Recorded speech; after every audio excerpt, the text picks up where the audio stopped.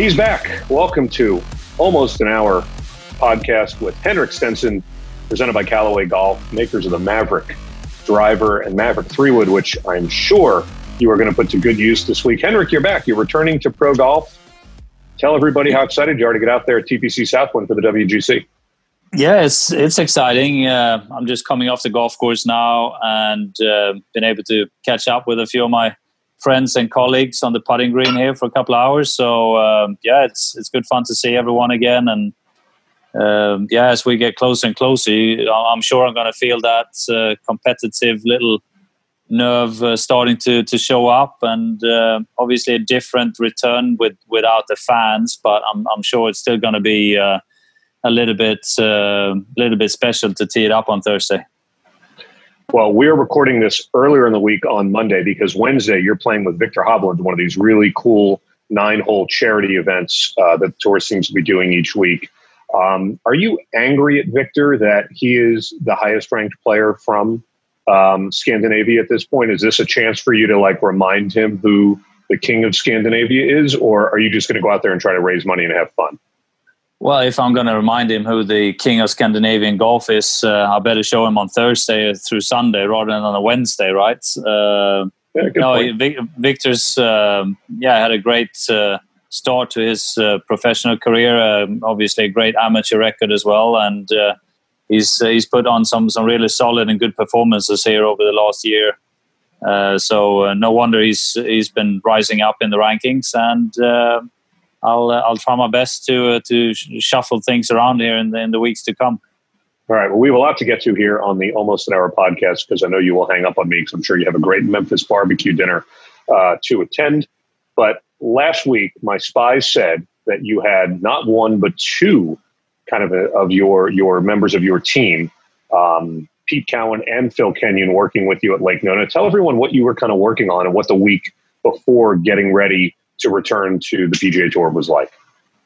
Yeah, a lot of times it's when you're catching up with your coaches and team members, it's just going through the basics. I think that's a lot of things like in the putting with Phil, checking the setup and making sure that everything is in place. Really, I mean it's always little things that tend to slip out of place, and if you don't stay on top of that and correct that over time, they start becoming bigger and bigger, and all of a sudden now you don't know why the putting feels off and why you're not starting the ball online and all those things. So really a checkup session or two, and then when you know everything is in right place, then it's about hitting putts, speed practice, getting into reading greens again, and all that. So a lot of my focus these next couple of days here before we start on Thursday will be finding the pace and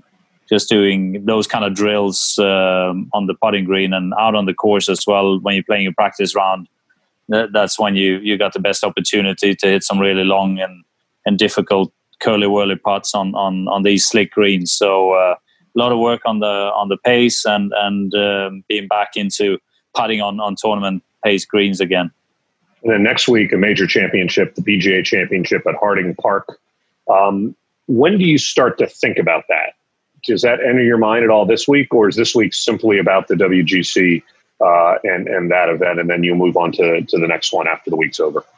Yeah, we're trying to focus on this week for sure. But no matter how it goes, good or bad or in between, we know we got the first major of the year next week. So anything you can do to build some momentum to take with you into next week. And it's a different scenario now because I haven't played competitive for 4.5 months. So everything is kind of a little bit off compared to what it would have been normally. But I'm excited to be here, excited to play again.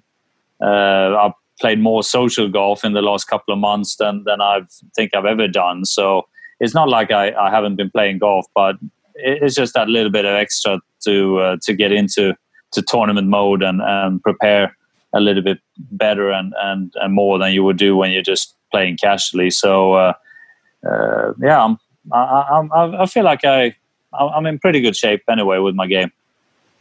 Talk about being rested, because normally when you get to this time of the year, especially for a world player like yourself who has, events over here, events over in Europe, all around the world. But again, you just said it, you haven't played competitive golf in 4.5 months.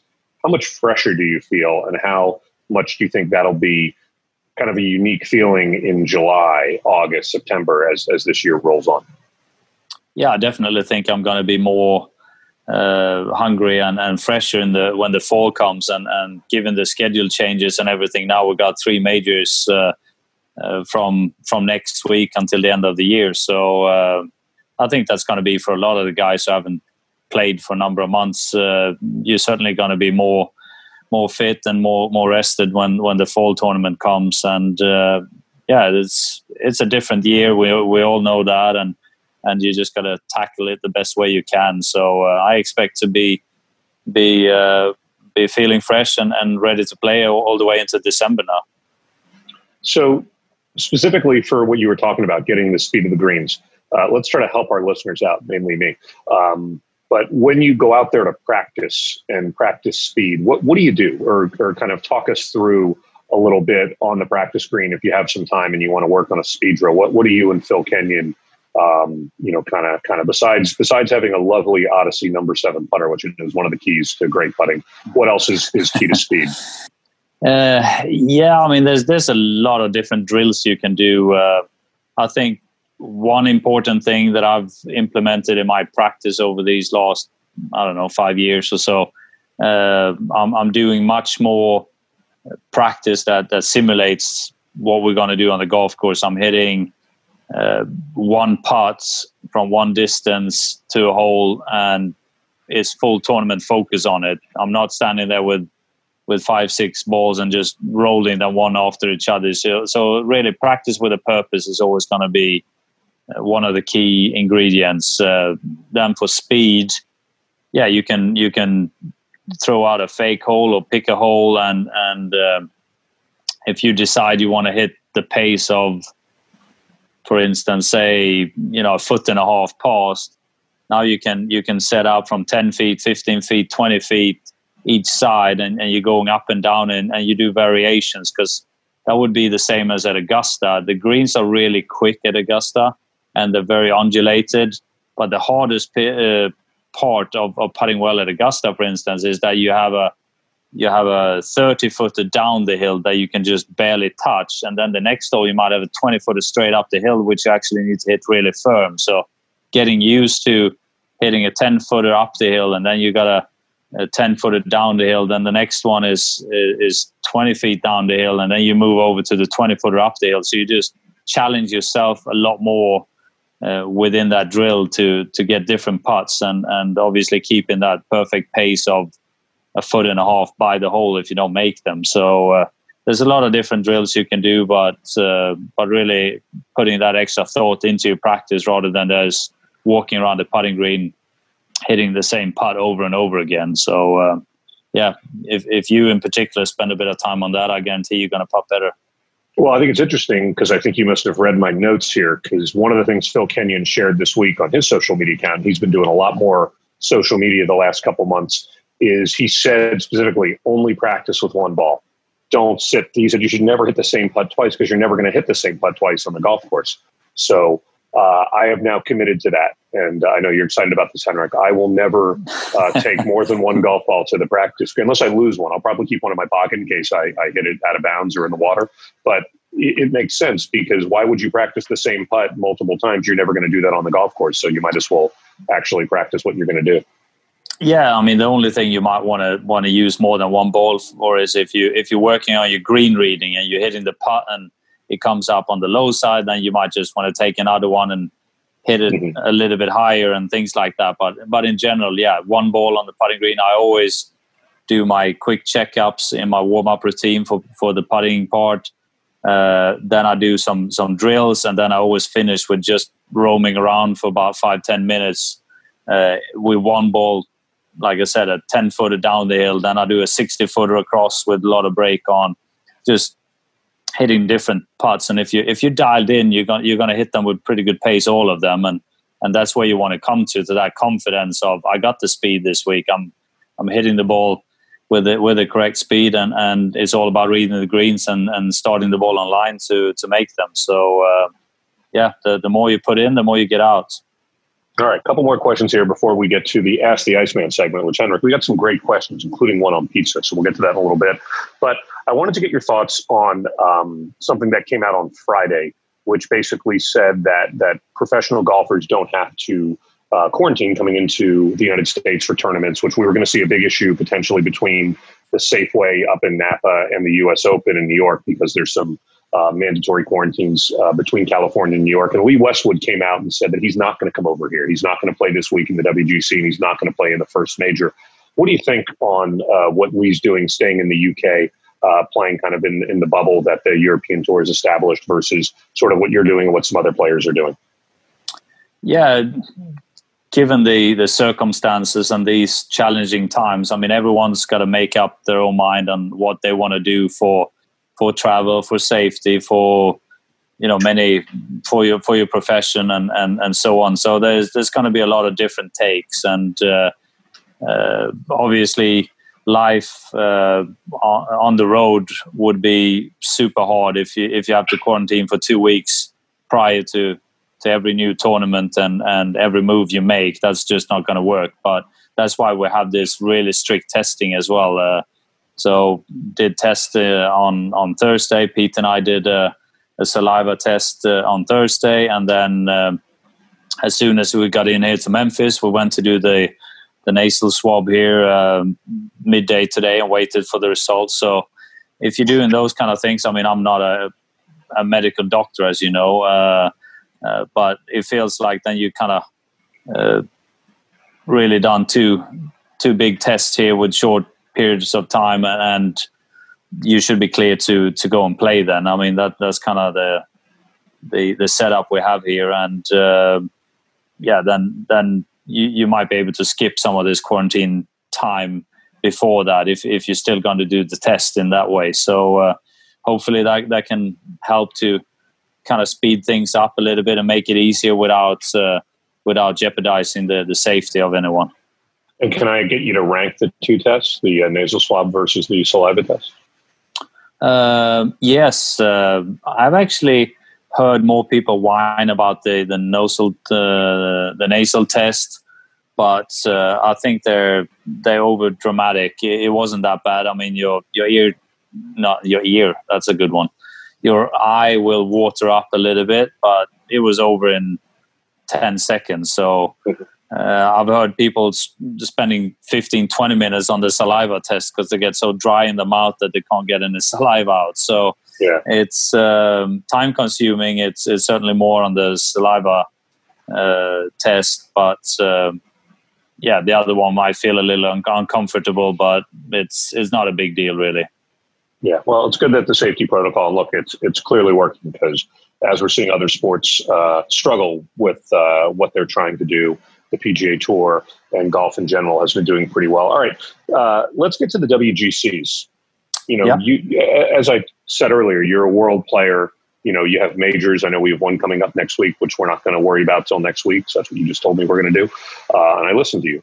But the WGCs, where do those fit into your world? Like how important are they to the players? Because there's WGCs, there's playoffs, there's kind of the older traditional events that we've had that are kind of the backbone of the tour. Where do these things kind of rank for you? No, they certainly rank very highly. We got the four majors. I would say you probably have the Players Championship as the many times been called the fifth major, closely behind the four, and then I'd put the World Golf Championships after that. It's limited fields, but it's the best players in the world that plays, and it's just a chance to measure yourself against the best players from the world, and also we got players coming in from many different parts of the world. It's a slightly different setup for the qualification criteria for all the World Golf Championships. The first one, the match play, just goes off the world ranking down to 64 highest ranked players. This one here got, I think, the Ryder Cup teams and the President's Cup teams here, and we also and winners of certain tournaments. I think that has a high world ranking number for the week. So it's different ways to get into the WGC. So they bring some players from other parts of the world that wouldn't necessarily play on the PGA Tour or have a chance to do that. So I think it's for the world of golf and for the global game, it's important tournaments and something that the world of golf follows closely. And I think, let's just be honest, the biggest single sponsor of the PGA Tour is FedEx. And this is their home and this is their tournament. And they probably wanted it as a WGC to get more players like yourself, top ranked, major champions into Memphis to be there. I think it's great. I just think anytime you can get the best players in the world teeing up against each other, no offense to anyone, and we're going to talk a little bit about Michael Thompson in a second, but, anyone who wins obviously deserves to be there, and you never know who's going to come out of these things and win. But the more that I can see the likes of yourself and some of the top players in the world together, I think the better. So let's talk about Michael Thompson. 167 starts between wins. What was kind of your longest drought, and did you ever have any doubts you were going to win again? No, there's never been any doubts in my mind whatsoever, ever. About anything? About nothing. No, let's get serious. It's I think it's back. I won the Players in 2009, and then it was probably about 3.5 years until I won the South African Open in December 2012. That was a long time, and absolutely, it feels like an eternity, and you wonder a little bit, when we will get the number one spot on the podium again. But you just got to stay patient. I think it also comes down to how many chances you have to win. If you don't have any, if you're not in contention, you're obviously not going to be having a chance to win golf tournaments. So that's kind of the first thing. You want to get your game in good shape so you can start contending again and then be up there. And if you're playing well and solid, eventually the turn will come and you'll get that win again. But sometimes it tests the patience more than anything. And we got other players as well that's been mentioned a lot as of late. And I'm sure if you ask Tony, he would feel the same way. It's been a long time and you want to get it done, but you can't force it at the same time. So you just got to stay strong and do the right things, and it will happen. And who knows, Tony might win three out of 5 weeks. When he gets that first one, it might be a little bit like the ketchup coming out of the bottle as well, and you're going to get a few more just on the back end of it. So patience is key in these questions. Yeah, and I think that the biggest question I have for you is with being out of competitive golf now for 4.5 months, which really isn't that long a time if you look at the grand scheme of things, even though it feels like forever ago that we were at the Players, to be honest. Do you worry about rust? Do you worry about getting into competition and just not having done it as much if you're, facing some players that have been playing for the last 6-7 weeks?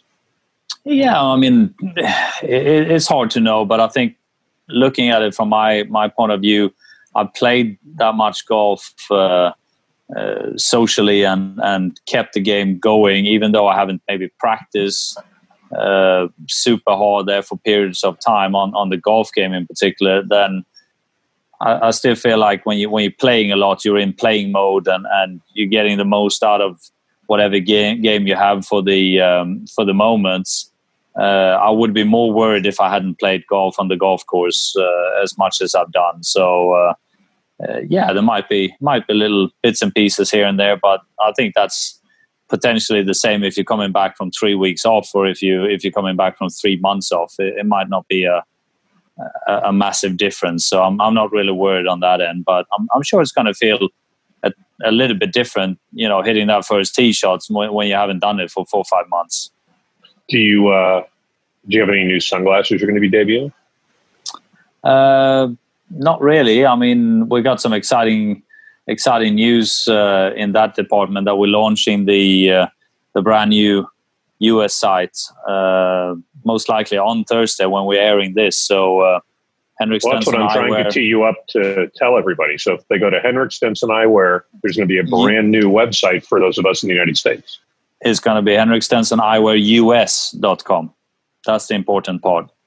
Excellent. Unless you want to have your glasses shipped from Sweden, that is. But I don't know. I've been trying to, look, I wear glasses. I've been trying to get some, but I've been told I have to wait till this new website comes up because you didn't want to pay for shipping for me internationally.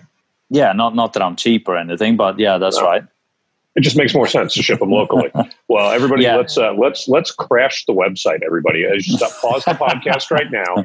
Go to henrikstensoneyewear.us, crash it, then come back and pick up the rest of the podcast. All right. That was the big thing I wanted to get mentioned. The other thing I wanted to ask about is, can you give us your schedule? We know you're playing this week. We know you're playing the PGA Championship. Can you give us any insights beyond that, or is that as far as you're going to allow us to go? But you said Henrik Stenson US. Isn't Henrik Stenson Eyewear henrikstensoneyewear.us? No, Henrik Stenson eyewearus.com, I think it is. eyewearus.com. All right. Who writes these things? Someone needs to come up with a better. All right. No, anyway, that's go to that website. Well, let's crash both sites. Are we still recording? Yeah, of course we are. We don't edit our bloopers out. We just roll with it.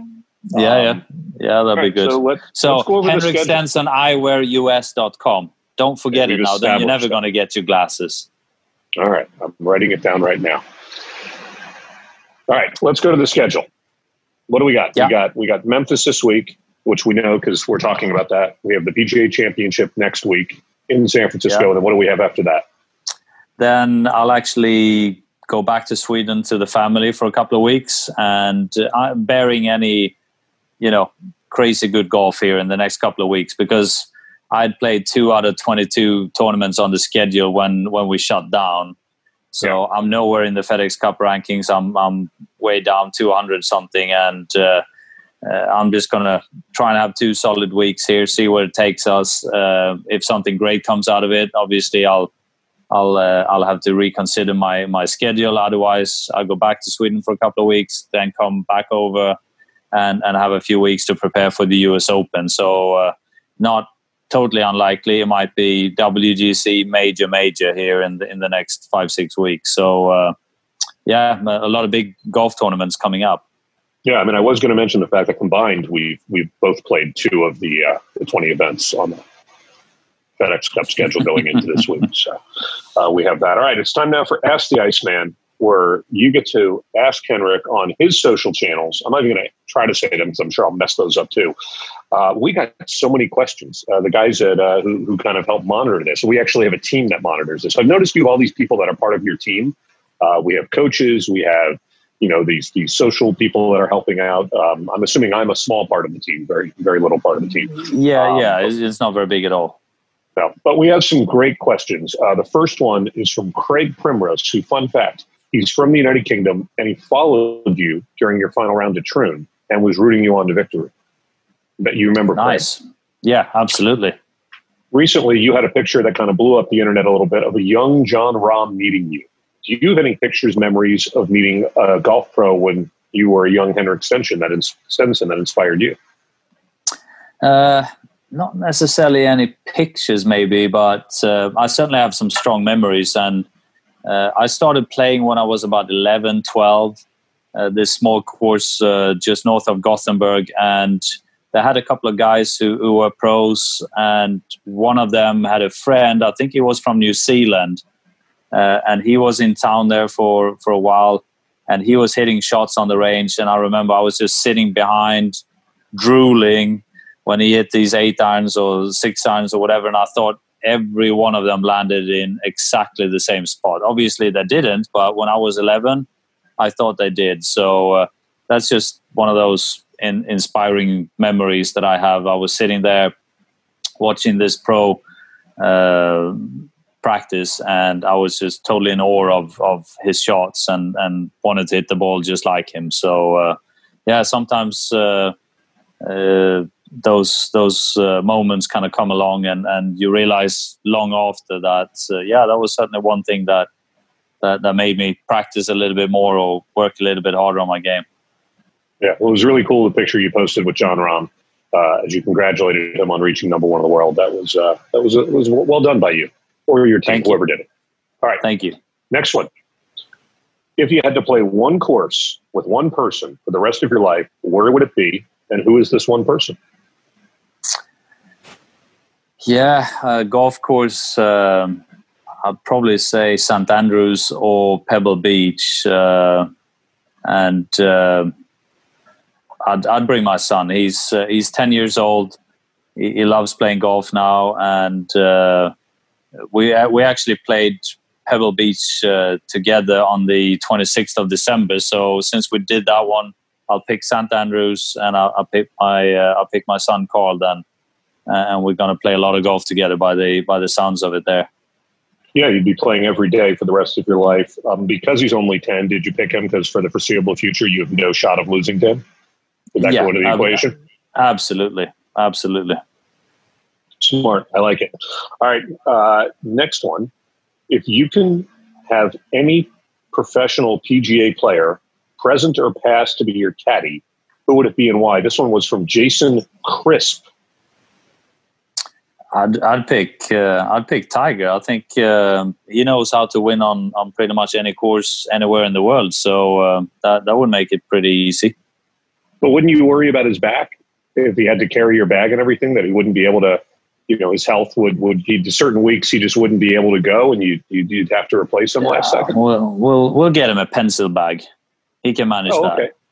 Okay. You know who I think would be really great on this? I don't know, did you see the video Butch Harmon posted of Fred Couples this week? Well, he's got a bad back too.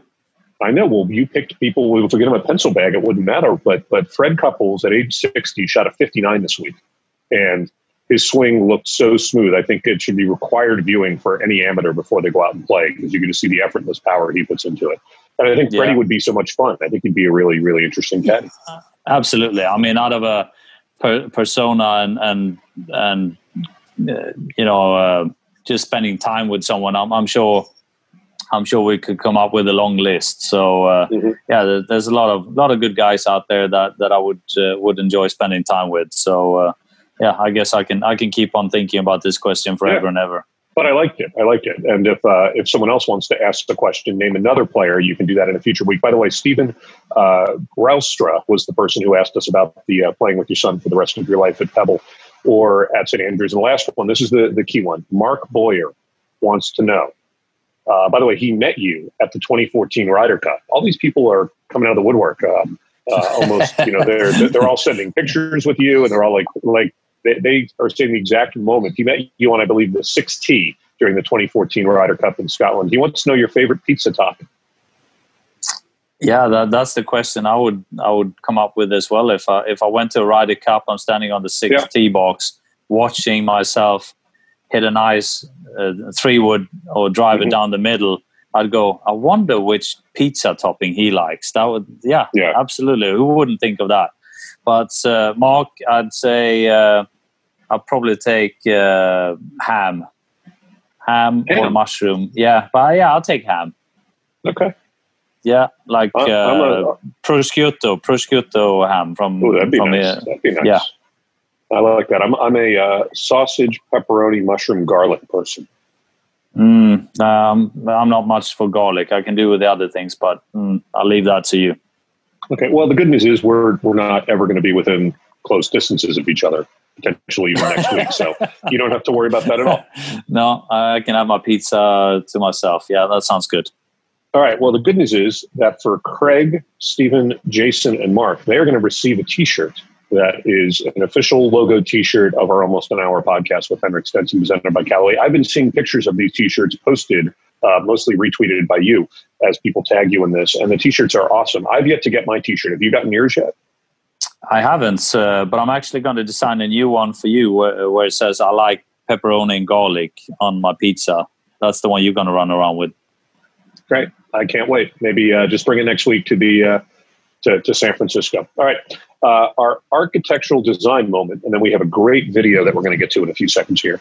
But TPC Southwind, the course used to be known as one of the easier ones on the PGA Tour. In fact, John Cook one time shot 1 billion under par. You can fact check me if you'd like, but set the all-time scoring record there.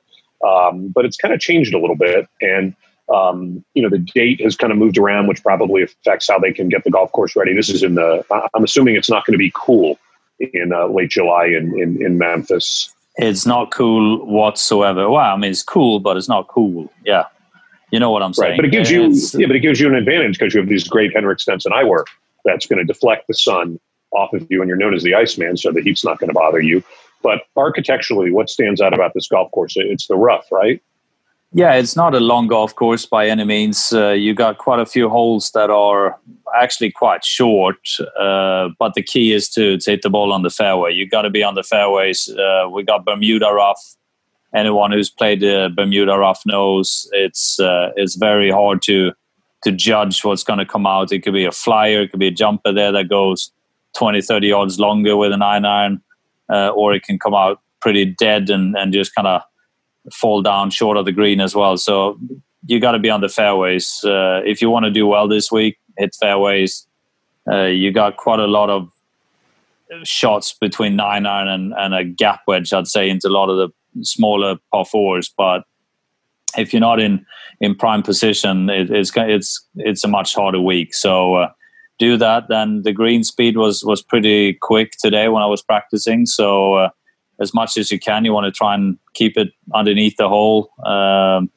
If you got uphill putts into the green, you can certainly be a lot more aggressive than those slick downhillers. So that's another thing. And the greens are quite small in areas as well. So you got to be precise with those approach shots.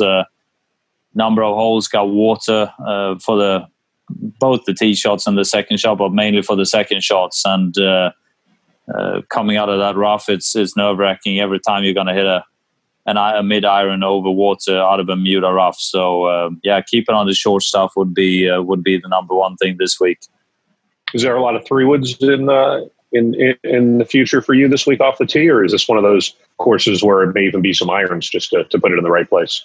Yeah, it's a bit of a combo. I'd say, still quite a lot of fairway woods off the tee, but I'd say it's a mix between 3-woods and 5-woods, most likely on my end. A couple of drives on a few holes, but it's position play off the tee, I'd say, around here, and as many fairways as possible. That's where you're going to get the most birdie chances from.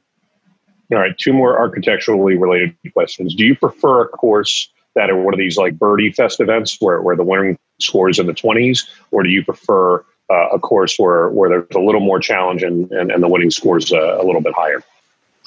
Yeah, I'm not saying I can't win on the birdie fest tournaments. I've done that a couple of times, but I think my game in general is more suited for the tougher setups, longer golf courses. When I'm swinging well and hitting it well, my strong part is kind of between 4-iron and 8-9-iron, something like that. So when it becomes a wedge competition, I feel like I'm competing with the whole field. If it's down to 5-6-iron competition, there's a few guys who might not have that as their strong point. So I know what suits my game and which courses that kind of set up more for that type of play. And luckily, a lot of times major championship golf courses are set up pretty hard, and some of these big events are played on a little bit longer, tougher golf courses as well. So everyone got their strengths and weaknesses, and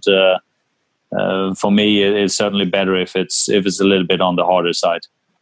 All right, and then switching a little bit to Harding Park. I know we're not going to look too much ahead to it, but since we won't do a podcast until after the year's first major, the temperatures are going to be cold. It's going to be marine layer. It's the ball's not going to travel. What is there any well, the ball actually will travel. It just won't travel quite as far as if it probably will in Memphis.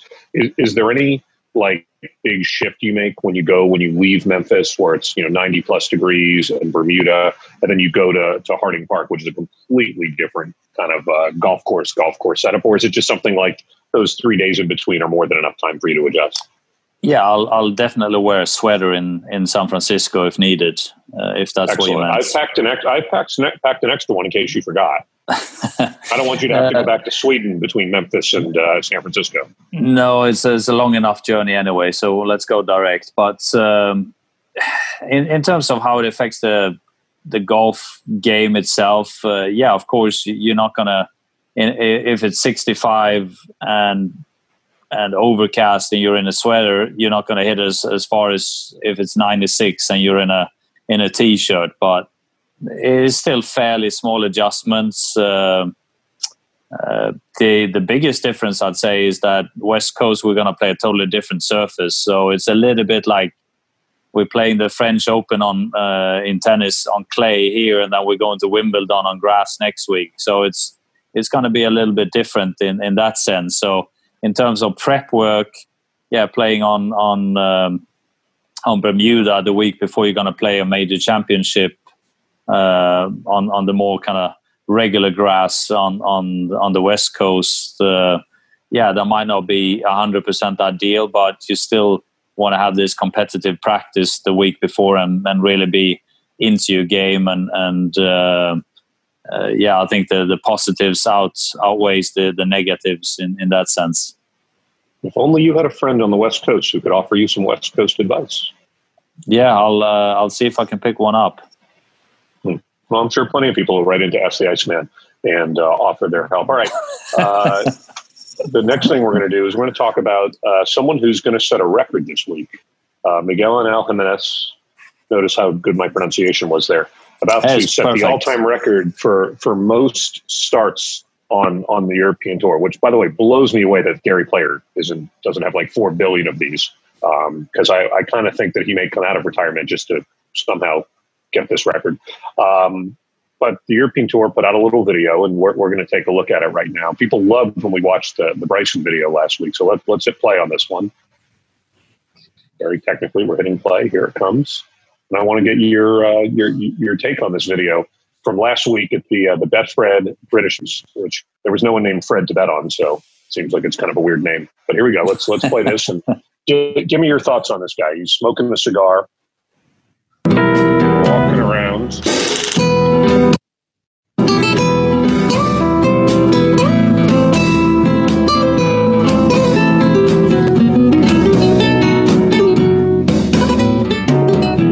Extension he gets. Oh yeah, how about that? I mean, talk to me about this guy.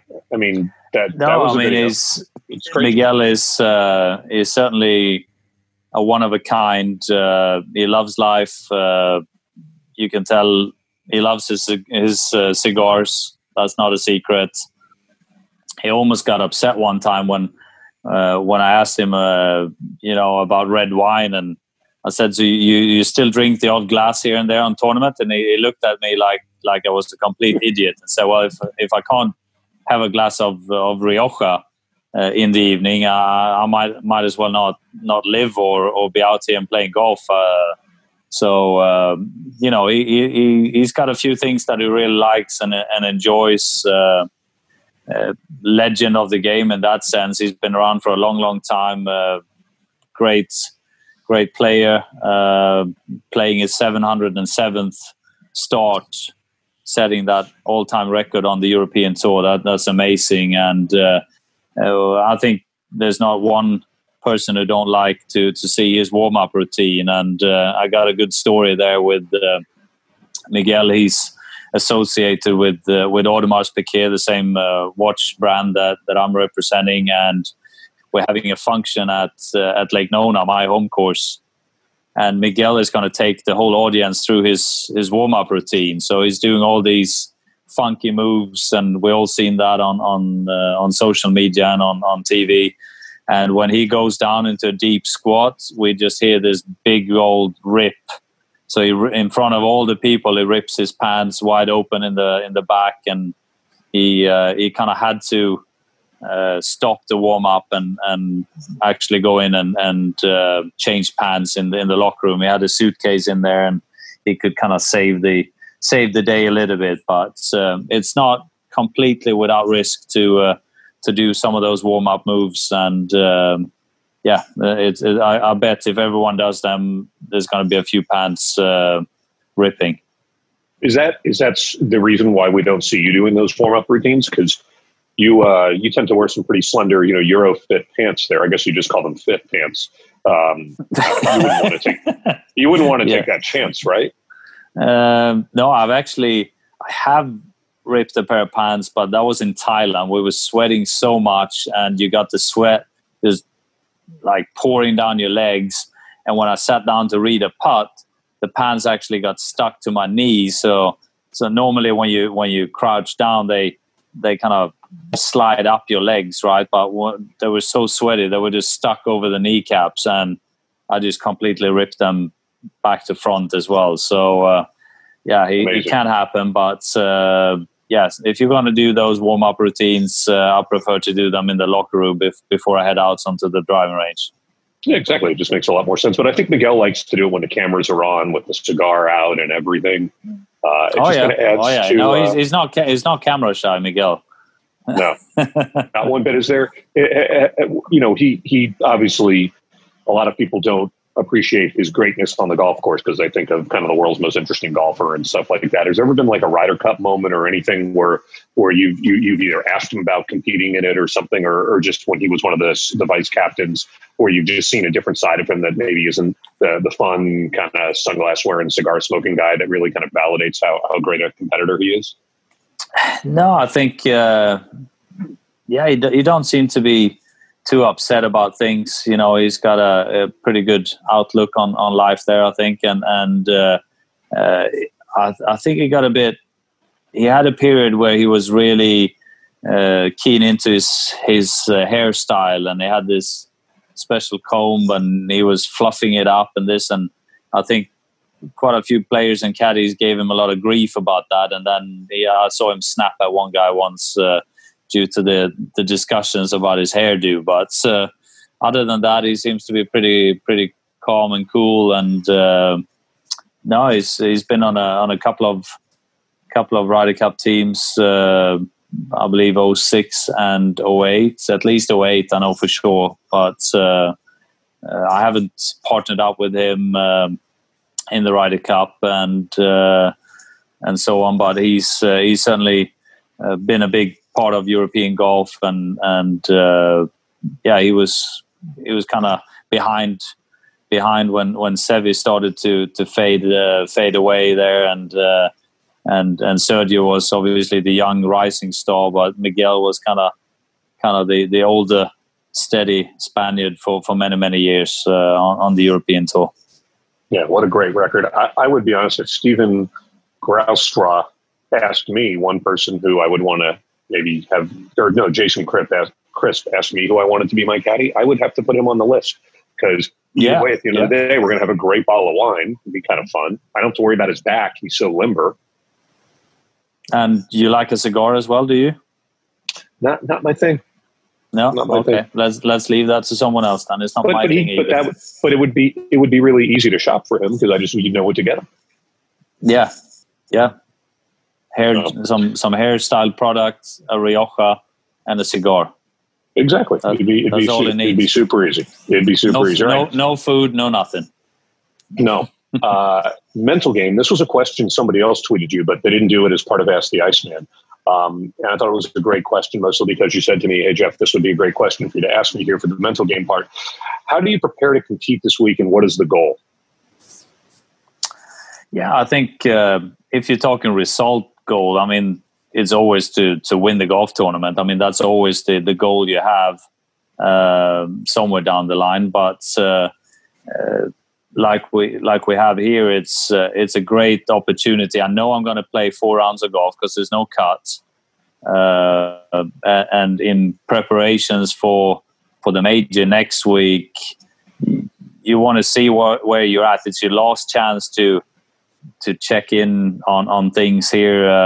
At the same time, it's my first competitive round in 4.5 months. So, we got a lot of moving parts here. But in general, this is like the rehearsal before the biggest performance, which is playing the major. So it's a great chance to see where we stand with everything, to be able to make some little final tweaks going into next week's major.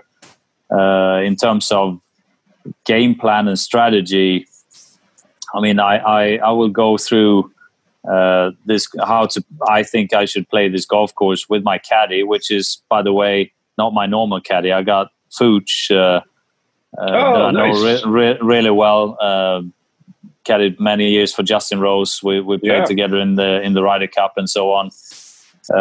Because Glenn is kind of stuck in South Africa with everything that's going on. So Fuchs is stepping in here 2 weeks, but we'll discuss how we think we're going to play this golf course the best way with what game I have and my strengths and possible weaknesses heading into this week. And I think being dedicated that you put that work in only because you make a bogey on the first or you make a birdie on the first, you're not going to change what you do on the second hole. And I think some players, not necessarily tour players, but you see amateur players, they might think, I'm going to do this. And then just based on what happened on the previous hole or one bad shot or one bad swing, they're willing to change the whole plan of how they're going to play the golf course. This stays the same pretty much for me for 3.5 days.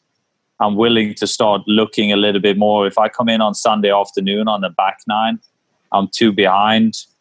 Yeah, I'm willing to start maybe taking a gamble somewhere and possibly change my strategy. But if this is the way I think I'm going to get the most out of my game on this golf course when I started, I try and follow through on that all the way to the end. So really put a game plan down and then stick to it. I think that's kind of the moral of the story. Yeah, well, that's great advice for everybody going out there. Also, great advice to pick a great caddy. Because I heard from again the spies I had at Nona that I was on the short list of people you would consider to caddy, a little bit further down than Fuchs. So I'm really glad that he accepted the opportunity. Yeah. I mean, maybe next time you make the top 100, and then it'd be a different conversation. Well, I have a great T-shirt to wear that would tell people all about this podcast, which would probably be a great promotional thing if you're in the hunt on the back nine on Sunday, and I'm walking around wearing the, podcast T-shirt. I mean, think about how many listens we could get. The one where you says you like garlic pepperoni. That's on the back. That's on the back. The front is still the actual podcast logo. All right. This day in obscure Henrik Stenson history, because we can't get this one over quick enough, I'm sure. You recently posted a video in the living room of your daughter putting towards you. And it got me thinking of the time when you were, because you documented that you didn't really start playing golf till you were a little bit older. But can you tell us about the time when you were a teenager and you finally broke something in the house with either a golf ball or golf club? Other than the club itself? Well, it could have been the club itself. You've been known to do that pretty well. Yeah, that might have happened on a couple of occasions, but it's actually later on here in life in my career. I'm probably about 23, and this is in my first apartment, and I got a similar putting mat actually that Alice was using. I have that out on the floor, and I'm practicing putting, and something is not right, and I'm kind of just lifting the club up, and I accidentally hit the lamp that was in the ceiling, and it's just like I just get covered in glass. And until I understood what actually happened, I mean, it was like a second there where, what is this thing just raining down on my head, glass coming from? But I actually managed to poke the putter straight up into the air, but it wasn't in anger. It was just more like trying to figure out what's happening here, and I just elevated my arms with the putter straight up and crashed the lamp. Got glass all over me, and a big surprise, but no injuries, and we had to just clean it up. Well, the moral of the story is make sure when you put your putting mat down that you don't put it down under any lamp, light, or electrical accessory. Absolutely. And don't elevate your arms for no reason.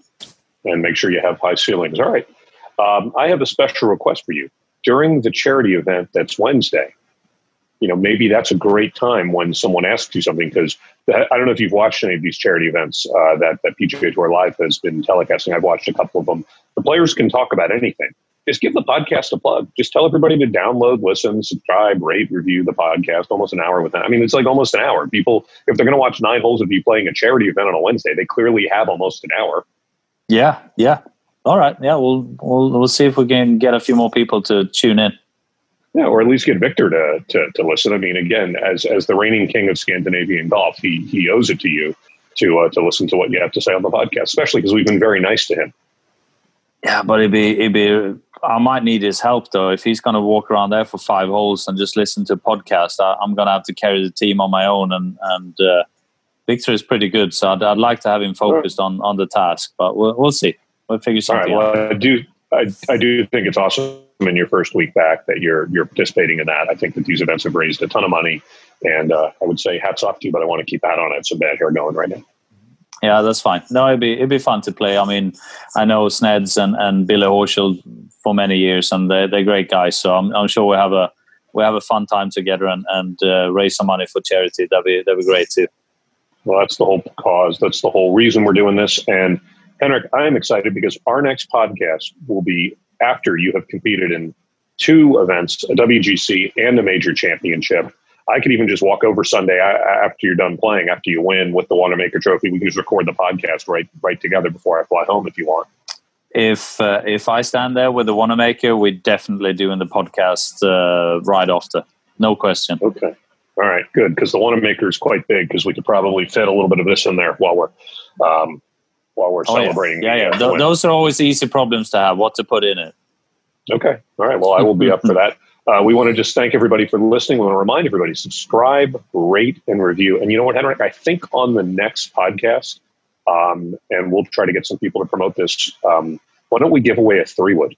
Because you're known for hitting some great 3-woods. I'll just go in the office and grab a Maverick 3-wood, and I'll have that all ready for, we'll figure out what we're going to do to give it away on the next podcast. Yeah, that sounds like a good idea. Hopefully I won't give mine away because I need mine, but... We'll take one from the office and come up with a clever way to hand it out to some lucky listener. Sounds all good. Right, well, we will. All right. Well, how do I say? So I'm going to close it with the Swedish word of the week. How do I say good luck and play well in Swedish? Lycka till, spela bra. Lycka till, spela bra? Yeah, that you nailed it. Perfect. No, I didn't. I didn't even get close. No, you did. Lycka till, spela bra. Lycka till, spela bra. I feel like I've learned a lot. I've also learned that I'm going to go to your eyewear company's United States website on Thursday, and I'm going to order some glasses. Yeah, Henrik Stenson eyewearus.com. And I also want to. I wanted you to say it. I also want to congratulate you on the wedding, on the marriage. Well, thank you. I thought you were going to congratulate me on still being married a couple days later, because that would be the style that you would do. That too. Double congratulations. I appreciate it. It was really hard not having you here. I know you wanted to get down here really, really badly, but I understand why you couldn't make it. Yeah, next time.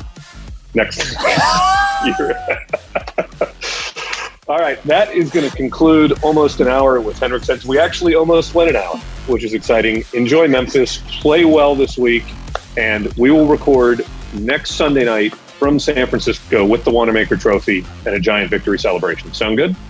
Sounds awesome. Thank you so much. All right. Thanks, everybody, for listening.